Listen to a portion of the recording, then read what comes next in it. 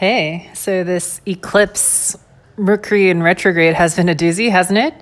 At least for me, I started feeling both last week. Even though the Mercury in retrograde technically hasn't even happened yet, I've definitely been feeling it. So a lot of things have been coming to the surface, and I'd like to share something a little bit more personal than usual. I've had a lot of experiences that were very disappointing that brought up for me a lot of sadness and grief. A lot of times I felt misunderstood by people, or I was very disappointed in the way they decided to act or think, because from where I was coming from, I felt as if I saw things clearly, of course, and that these people were being kind of psychotic. You know, they might have been very small doses of psychosis, but still it was things that if I would bring it up with a friend, they'd probably agree with me in my reality, right? And it's not one of those where sometimes, you're the crazy one, you know what I mean? Where even your friends are turned off, you know what I mean? I really don't think it was one of those situations with everything that I have in mind right now, because it was more than one incident. And so it was very painful to be subject to someone else's psychosis and pretty much be a character in their video game where they choose who you are. And there's no way in hell they're going to see you the way you want to be seen. They're going to treat you the way you want to be treated. You're definitely outside of consent. And it was very painful to be erased like that. I felt quite annihilated, so you're going to use me, you're going to use me to be a figure in your life where you feel like you're the victim, when clearly you're the psychotic one. It was very painful. And one of the things that came up for me was how necessary it was for me to maintain composure during erasure. I felt erased.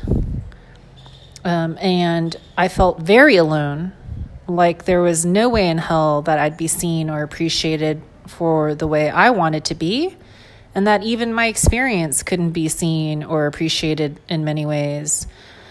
You probably know that someone needs to vibrate pretty close to your level in order to see you.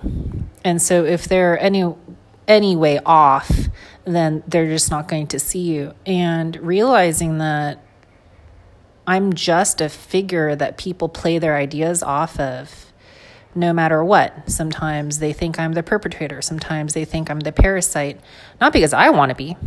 And even when I point it out to them in the very moment, I'm like, look, what you're doing is making me into your parasite, and I refuse. And they just go ahead anyway, right? It's so frustrating. So this idea of maintaining composure through the erasure became big for me personally in the last, let's say, week and a half. To me, a lot of it has to do with light and dark and illumination and destruction. And you basically have to have both. They're like brothers whose backs are to each other, fighting the war together. You need one to get your back. If you always had creation and illumination and consciousness forever, in some ways that would destroy everything. Just think if the sun that we have in our solar system just kept expanding and shined even brighter and brighter and brighter light on us, we would just explode, right? That's let's say, in quotation marks, too much consciousness. So we want some kind of field or force that is maintaining the sun more or less at its current size. We want to destroy it at the same time that we want it to expand. We want to feel the sun, and we also don't want to feel the sun. We want consciousness and we want ignorance. We want both. And in many ways, ignorance is a huge force of destruction. To me, it kind of feels like, let's say we were on planet Earth at the time of the dinosaurs. There was pretty much no conscious being that could see that we are on a planet filled with dinosaurs. There was no being to witness this. Do you see what I mean? There were beings eating and shitting and pooping and killing each other and living out of fear and instinct, but there was no consciousness that could encompass the whole planet and go, oh, this is a planet.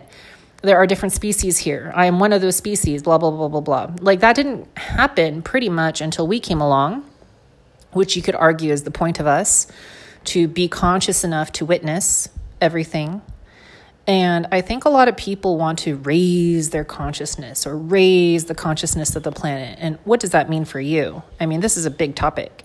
For me, what I've been philosophically focused on in the last few days is how much consciousness can be exquisitely painful.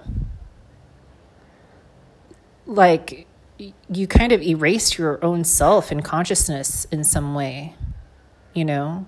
In order to witness everything, you can't be so self-centered.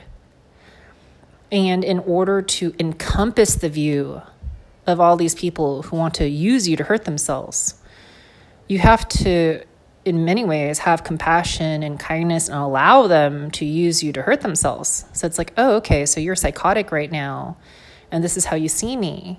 Then let me just agree with you for a moment and have compassion for your feelings, you know? Not say you're right or you're wrong. To me, another example of this is if you have a very old woman with dementia, very, very old, you know, and she just wants to think her dead children are alive and that someone's going to come deliver the bread on Tuesday and none of that is real. You can say, hey, old crazy lady, you're wrong. None of that is real. And be harsh, right? But truthful, but harsh.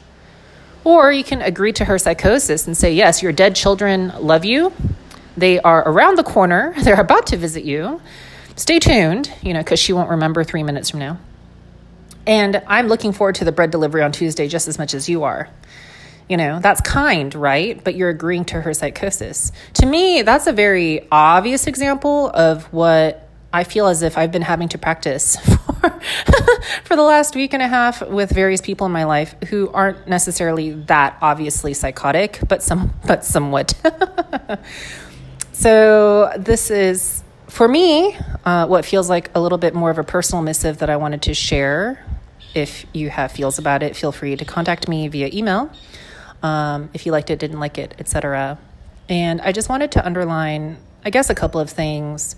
This idea that people are, in small or large doses, psychotic, and you can sense it more or less when you're a very different vibration from them, that this can be a very erasing kind of feeling, that people don't see you. It can lead to an extraordinary existential kind of loneliness. But this is the price to pay for consciousness, I would say. Like, consciousness requires this of you. And then the other thing I want to underline is that consciousness and ignorance are two different aspects of our reality that are always working with and against each other in order to create the kind of reality we have, because just one would be bad. You know, just ignorance obviously would be bad. Just consciousness, I would say, also would be bad.